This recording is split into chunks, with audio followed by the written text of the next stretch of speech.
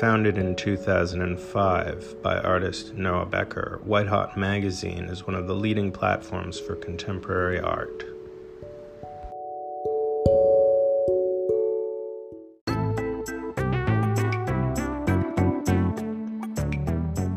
I like George Condo. I've always liked George Condo. What a great artist. And here's some audio of George Condo today on the White Hot Magazine Art World podcast. I'm your host, Noah Becker.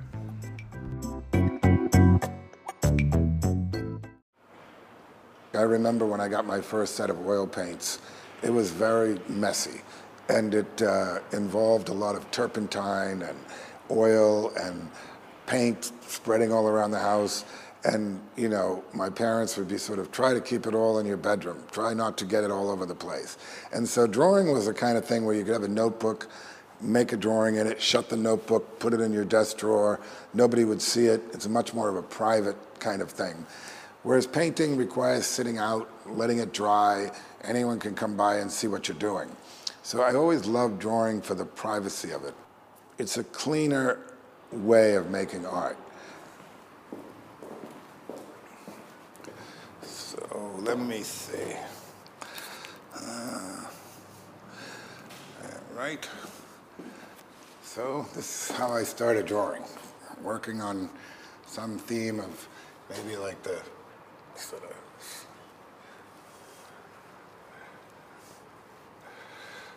maybe this will be like the sleeping bus driver. I kind of draw like you're walking through the forest, you know, where you don't really know where you're going, and you just start from some point and randomly travel through the paper until you get to a place where you finally reach your destination.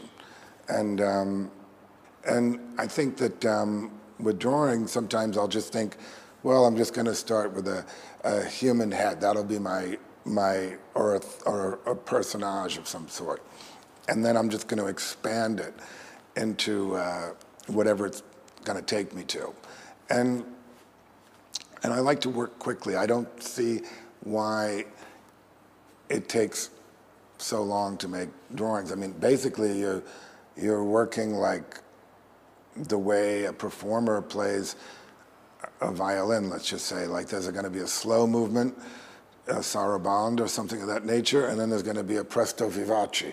But you can't miss any of the notes in either one. And so the tempo is very important when it comes to art. And I think some art has like a very slow tempo, and some art has a very upbeat tempo. But it's not that easy to figure out on an upbeat tempo looking piece if it was actually made very slowly or if it was made very quickly. Sometimes you'll look at a de Kooning painting of a woman and you might think that he just smashed the whole thing together and, like, you know, right away. But on the other hand, it may have taken him months of just very slight, you know, meticulous changes until it all just came together the way you wanted it. So you never know when you make a drawing or when you make a painting where it's going to take you.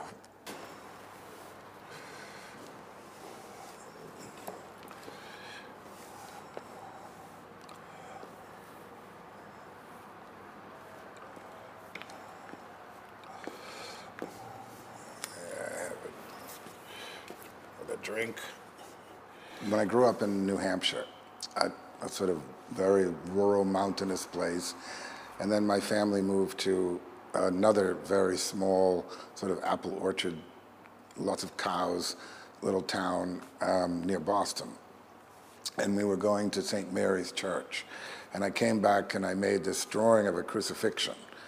It was really the first drawing that my mother kept of my work. And she said, you know, I can't believe you had such a morbid sensibility as a child. You never did stick figures. You never did, like, you know, a big sun and a little head, you know, with a, you know, big heads and stick figure type things. It was always a very kind of serious approach to drawing. For me, it was always about, like, I think even when I first began making drawings, a way of expressing my feelings. And I had a kind of a profound feeling of this strange crucifixion with Christ on the cross with blood dripping down. But I interpreted it in a strange way, my own sort of way, where the thorns were sort of on his crown of thorns were sort of abstracted into a background sort of abstraction to a certain degree. But then, as I developed, I started drawing dinosaurs. I loved drawing dinosaurs when I was 6 or 7, and my grandfather was a doctor. So I would go to his practice, to his office, and he would give me his letterhead, and I'd sit there and draw dinosaurs for him. And he was Italian. He barely spoke English, to tell you the truth. And I'd try to draw them as accurately as I could. And then just to be sure that he didn't think that, I was presuming that a dinosaur was bright red or bright green, I would write not authentic color next to it, just so that it was clear that this was the way I believed they looked, but this is not necessarily the color. And I hadn't really ever thought about showing those works until we framed them. And I said, in some ways, they're very concrete early statements that led into my concept about, let's just say, jump, 40 years ahead or 30 years ahead to this idea of fake old masters. And the sort of not authentic color leading to fake old masters was a very sort of bizarre, realization later. And then I started to get into fishing with my brother, and I did a really accurate drawing of a sunfish for my mother, which she saved. And most of all the art I have was saved by my mom. And I think it was a result of being rejected from sports that she thought to put me in a painting class, saying, well, you love painting, you love art, why don't you do that? And so every Saturday I would go take painting classes at the YWCA. It wasn't even the YMCA. So it was a bit humiliating, with my brother on the baseball team and me going there and being this sort of nerdy kid doing drawings of clipper ships and things of that nature. And then I think by the time I got to be a teenager, I started really taking it seriously and starting to expose myself to literature about art. And one of the first books I read about art was Gertrude Stein's book on Picasso. And that was a very seminal moment for me in terms of the belief that even he was very young when he started. I discovered that, geez, Picasso was like 6 or 7 years old when he was making these incredible works of art. So I could maybe have a chance. I can do it. I like doing this stuff, And but I could see how he had this European training and how in America there was no European training. Back in the 60s, everything was about minimalism. Everything was about pop art. And so I think it was at that point that I realized that art was more than just representation. It was a kind of a trip into your mind and what you could see in there and how you could materialize it in the form of a visual experience.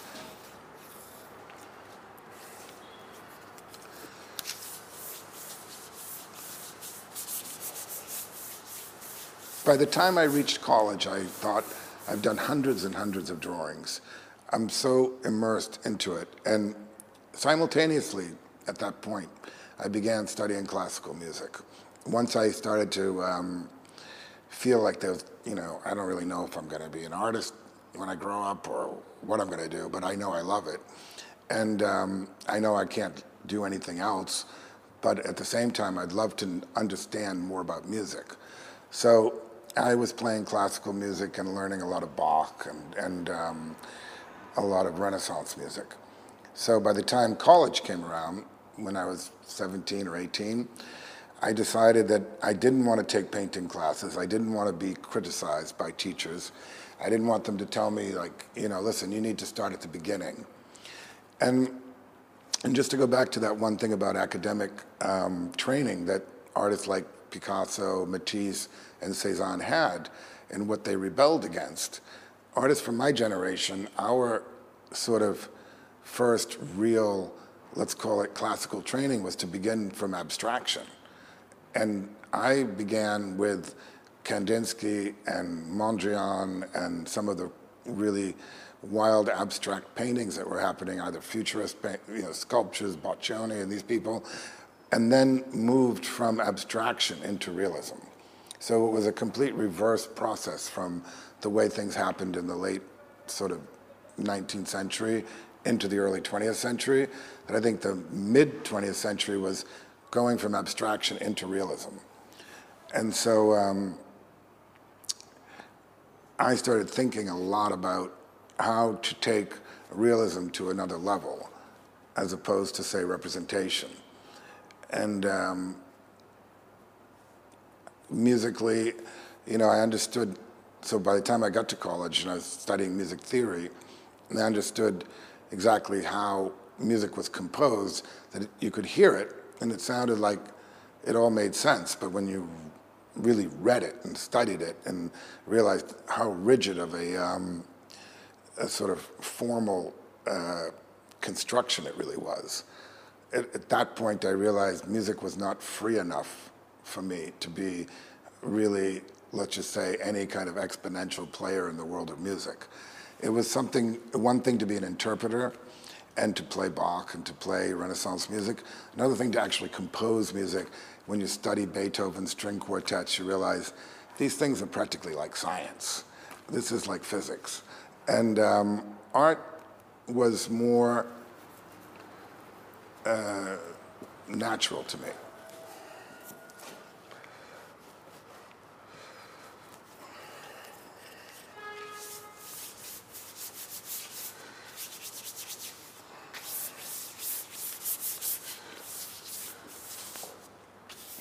It's such a mad, crazy world these days that everybody I draw is kind of a lunatic.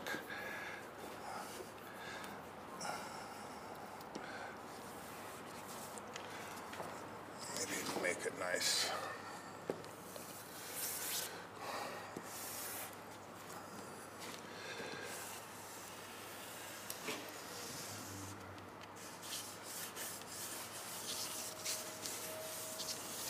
Contrast to the lunatic here.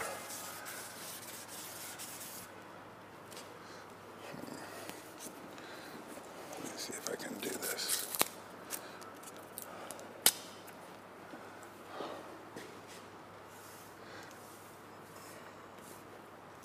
All these various components of music, art, and I would say philosophy, all started to become a sort of like, if you could imagine a brain to be sort of like a television, where you can just switch channels instantly, and to try to find a way to create an iconic image out of this sort of interrelationship of all these different thoughts, philosophies, languages, and even musical structures. Like the idea of variations in music. And I thought, well, there are variations that you could start to work with in paintings. And there are different time zones in art that could be equally interchangeable, that it doesn't have to be from today. Today could be, 100 years from now, and today could be like 1,000,000 years ago. It doesn't really matter. What really matters is what's there on the canvas at one moment. And so I started to think that, taking anything that I was sort of subjected to or was involved with, like from the position of from memory, whatever came through my mind, whatever I remembered, it may have been a constellation of different kinds of paintings all at once. Like all of a sudden I'd think of Velázquez and I would think of the way he painted some fabric. But then, that fabric and the way he painted it could be applied to a completely different subject. And then you could set it in a background that felt like a sky out of a Poussin painting. And you could get this sort of sweetness of a Fragonard and the harshness of Picasso. And you could interchange all of these languages simultaneously. And the thing that was happening in the 80s was this, I think someone like Polka in the late 70s and everything, he started to lay out various images at the same time so that they were like overlays of images. And Picabia did it in the beginning. But I wanted to find a way that all these images would combine themselves into one thing that would bring the recognition of many different things to people who saw it. So they might look at it and say, oh, this is really influenced by Goya, but yet Goya never would have painted that. Or this has this cubistic sort of qualities of Picasso, but it's applied to psychology as opposed to the psychology of a figure. And I think the most consistent thing in my work is this idea of humanity, of finding a way to represent the human consciousness in the representation through a portrait. And so that portrait could represent what's not only the exterior appearance of that person, but what's going through their mind and what emotional states could be happening to them and within them. And so you might see a train go by and two people chatting on the train and one laughing, and then the next passenger is sitting there sort of crying. And if you combine those two emotions in one single figure, you've got that kind of cubistic look at things, but it's not seeing one object from all different angles, it's seeing one sort of, or many different emotional states in a single object. In the works like of the double portraits, they're called, double head portraits, you see a kind of sometimes a very realistic figure sort of in profile next to a very sort of abstracted cubistic type figure, or you'll see something like in a piece that we're showing called The Prisoner, where he's got this really scary face and he's locked in a kind of almost like a cage, and the shadow of himself is in the foreground sort of staring at who he is today. And his is a kind of an existential type of situation where he's, it's either the shadow that's really him or it's the visual, sort of representation of him that's really him. It's one or the other. And most of the drawings, like the bankers that I'm going to show, they have this kind of hystericized sort of triple personality, somewhere between conniving, greedy, love of money, and very sort of sneaky, sort of happy at the same time. So you really don't know where they're coming from. You don't know if they're just being nice because they want your money, or if they're actually, a sort of an evil entity who's smiling, while they're, while they're screwing you, So, I mean, that can happen. And then to turn, negatives into positives, like whatever is to consider to be a low form of art or, a negative to a certain degree. And this sort of, just the ordinary characters that make up our lives, like whether it's the janitor or the bus driver or the school teacher or the principal, or whether it's the mailman or the truck driver. And these are not the glamorous people that you see on the covers of Vogue magazine, but they are what the world is composed of. And to give them a chance, to sort of give them a spot in the world is, I think, what I always admired about Rembrandt to a certain degree, that he began with these really big commissions, and then as he ended his life towards, he limited his palette to a very sort of 3 or 4 different colors of browns and blacks, and everybody just has this real soulful. They're not glamorous, they're not beautiful people anymore, especially not as self-portraits, but you can see the world that they live through on their face. And I think that's what sort of happens, and in my work is that you want to sort of feel the soul and the humanity of that character, even if he's just a fictional one.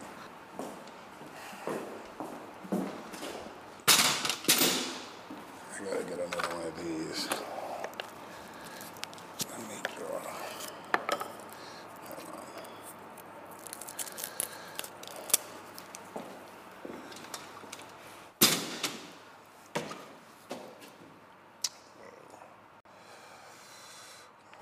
At a certain moment, I started to think to myself, why would there be, or why should there be this hierarchy between a drawing as a lesser form of art than a painting? I mean, there are connoisseurs of drawing who love only drawings, and then there are those who only want paint. Like you'll walk into the Louvre and you'll see the major paintings of Géricault's Raft of the Medusa, or this one or that one, and David and all these guys. But then you could also look at their drawings in a small cabinet, and think, wow, their drawings were so good.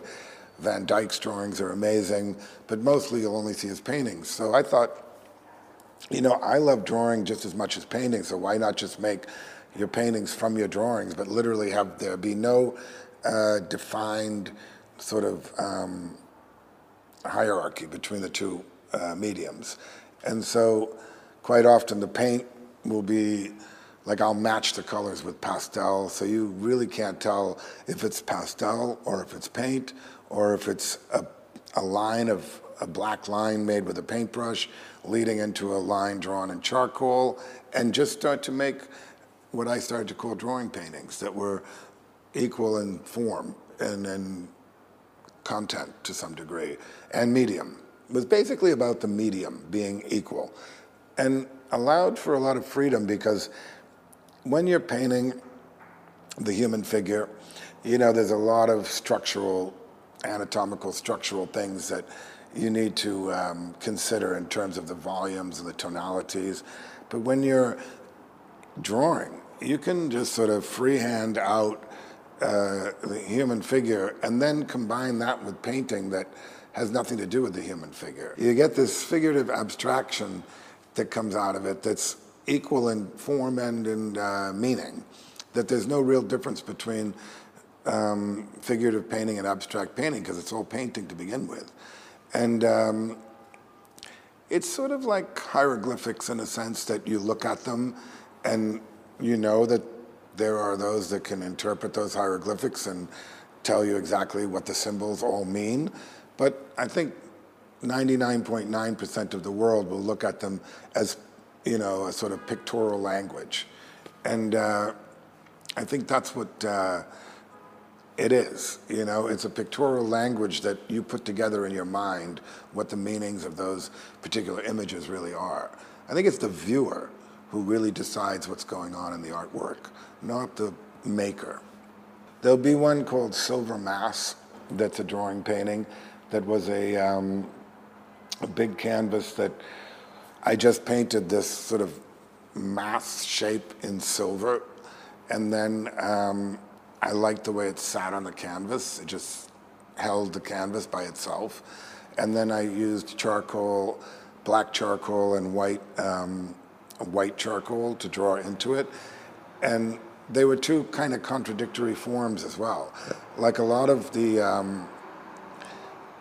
what I like to do as an artist is a very contradictory kind of languages in painting, where most artists wouldn't do that, because if they were going to do an abstract painting, it would really be an abstract painting. They would never have figures scrawled about on it. Or if it was going to be a figurative painting, it wouldn't be set in an abstract sort of expressionist or action painting-like setting. So you have these contradictions that add up to something, and I suppose that is what is, for me, exciting, in the sense that you don't have to follow any rules as a painter. You don't have to, if you're making an abstract painting, it doesn't mean eventually it can't morph into a figurative one, or the other way around. Like a figure becomes much more abstract than even just as simple, as abstract as you can get. There are great abstract painters, there's no doubt. I mean, Ad Reinhardt was a great abstract painter. But to take an Ad Reinhardt-like background or a Joseph Albers-like background and start to draw the figure onto it, and it's sort of an irreverent way of just cracking through the formalities of what certain artists felt or maybe believed that they had to do.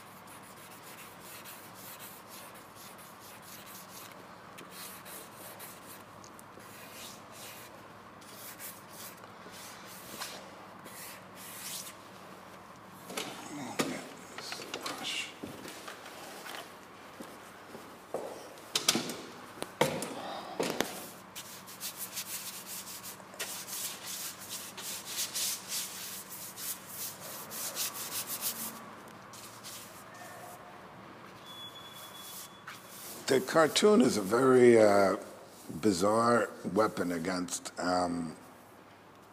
strangely enough, against the sort of intellectual concept of what our, sort of supposedly high art culture is all about. For example, when I did the Kanye West album cover of The Dark Twisted Fantasy, I used a sort of a cartoon language in this painting of this interracial couple. And that idea of an interracial couple on the cover of an album was something that had never been done. You either see one or the other, or you see these, but you never see that. And to use a sort of childlike way of expressing that blew so many fuses that they really had to ban it. They couldn't put it out because it was too, it was too close to a language that kids were familiar with, but the subject was too politically charged for children to say understand. So, and then it also infuriates. It infuriates the older generation to see, I suppose they subjectify the idea of their child making something like that would be, not something they could show in school to their teacher. And so the cartoon is a strange weapon in that sense. And whenever it's used for any kind of mock religious purposes, it turns into a complete nightmare. I mean, it happened in France, and it happened, and it's one of those things that just, is just utterly no. You cannot do that. If you're going to represent God, he has to be represented in some very respectful way. But if you represent it as a cartoon, all of a sudden you're enemy number one to the world. And it's an odd thing because kids grow up with cartoons. Everybody laughs at cartoons, and it's the idea that you're not supposed to laugh at certain things. And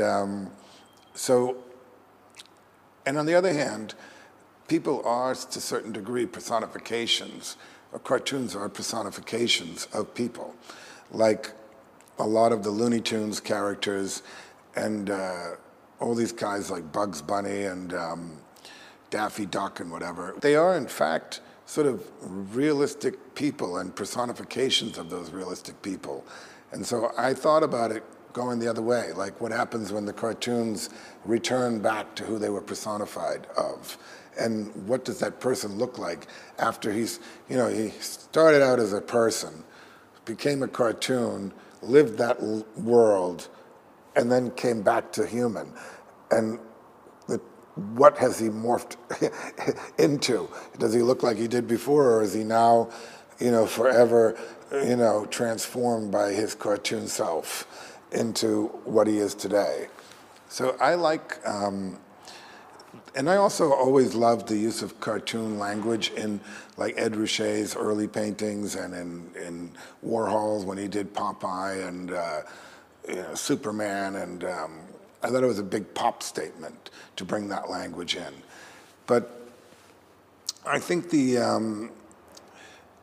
interest is that it's a sort of an entry into a certain kind of serious component of the human psyche that will open up their mind to a serious way of looking at something, and at the same time, they might get a kick out of it.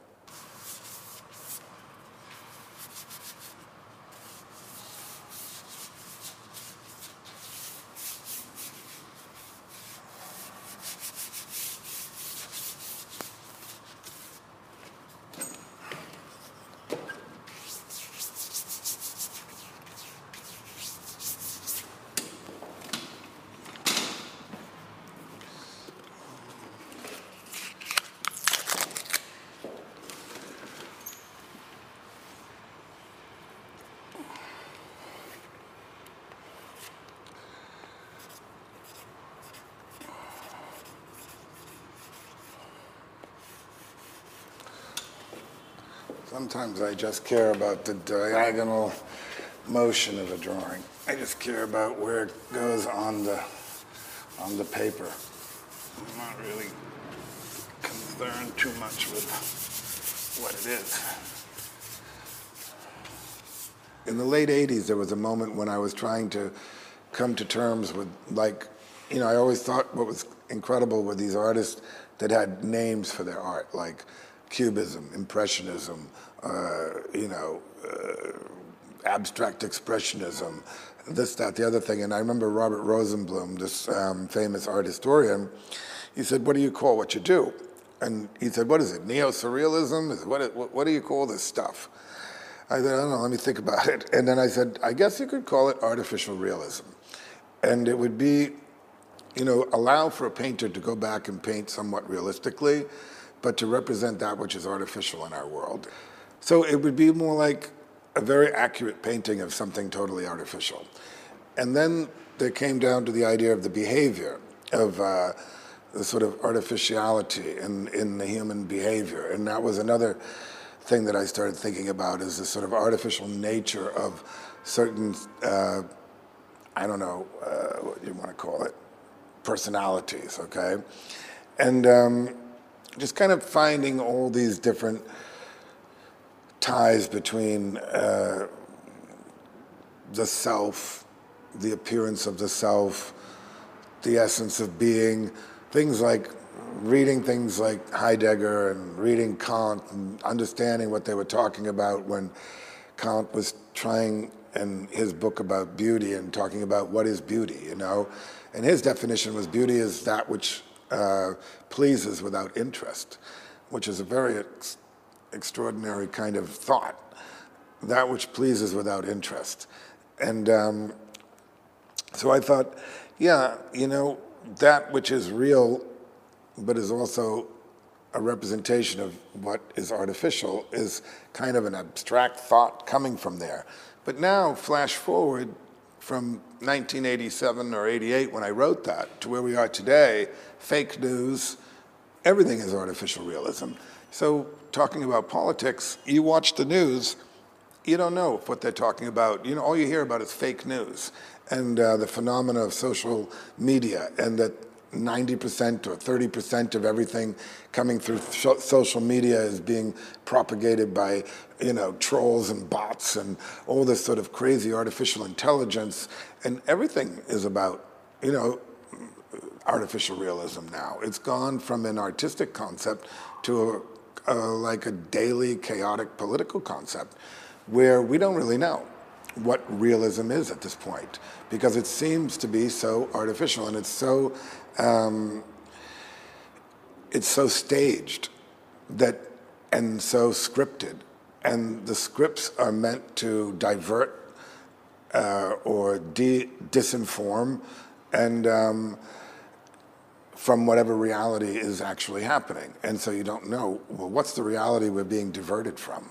What are we being differentiated from? You know, who are we and what are we, you know, it's like that Gauguin painting. Who are we, where do we come from, and where are we going? It's kind of tough to say right now, but it is pretty clear that the world has become a sort of an artificially, you know, realistic one, where the reports coming in from one country or another, or this country or that country, or discussions with global leaders are filtered to us in such a way that we don't know what they really said. We only get an idea of what they said, and then there'll be various pundits that will be on television. What did you think about the way, you know, Putin and Trump's, how do you think their conversation went? You're like, who would know? It wasn't recorded. So all we're gonna get are these strange shadows that are cast down upon us and sort of moving all the light out of the way. And so one thing I can say is that art is one of the most sort of truthful experiences and truthful things that we have in our world today, is that art is the truth and everything else is a lie.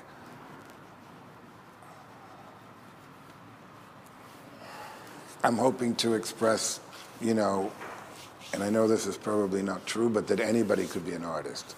That anybody that has anything going through their mind and that can take that, what goes through their mind, and just somehow visually materialize that, will be able to express the way that they think.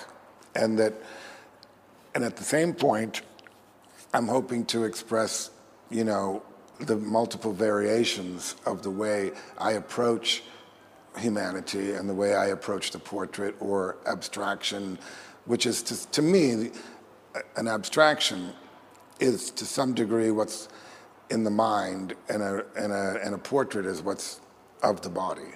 And given that I love making drawings, that's one of the most sort of pure examples of how you can exhibit what you think you're good at, and also what you think would be inspirational to others in terms of, hey, I could pick up a pencil, you know, and a piece of paper and just draw what's going through my head. It doesn't have to be a doctrine of a certain, you know, art historical concept relevant to our time. Take a couple colors.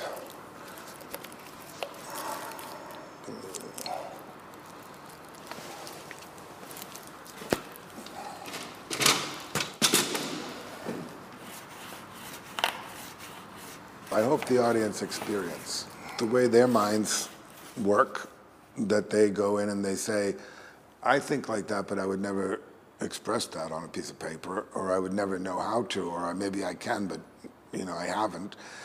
And that they are open to the idea that anything's possible. But also that they do understand this idea that these works of art are really the truth, that there's nothing behind them that's not visible to them right away. So I just hope they have a good experience and enjoy a sort of the traditional medium of drawing, and see how it's still alive, that art doesn't die, and these practices of artists that have been going on since the cavemen are still happening today.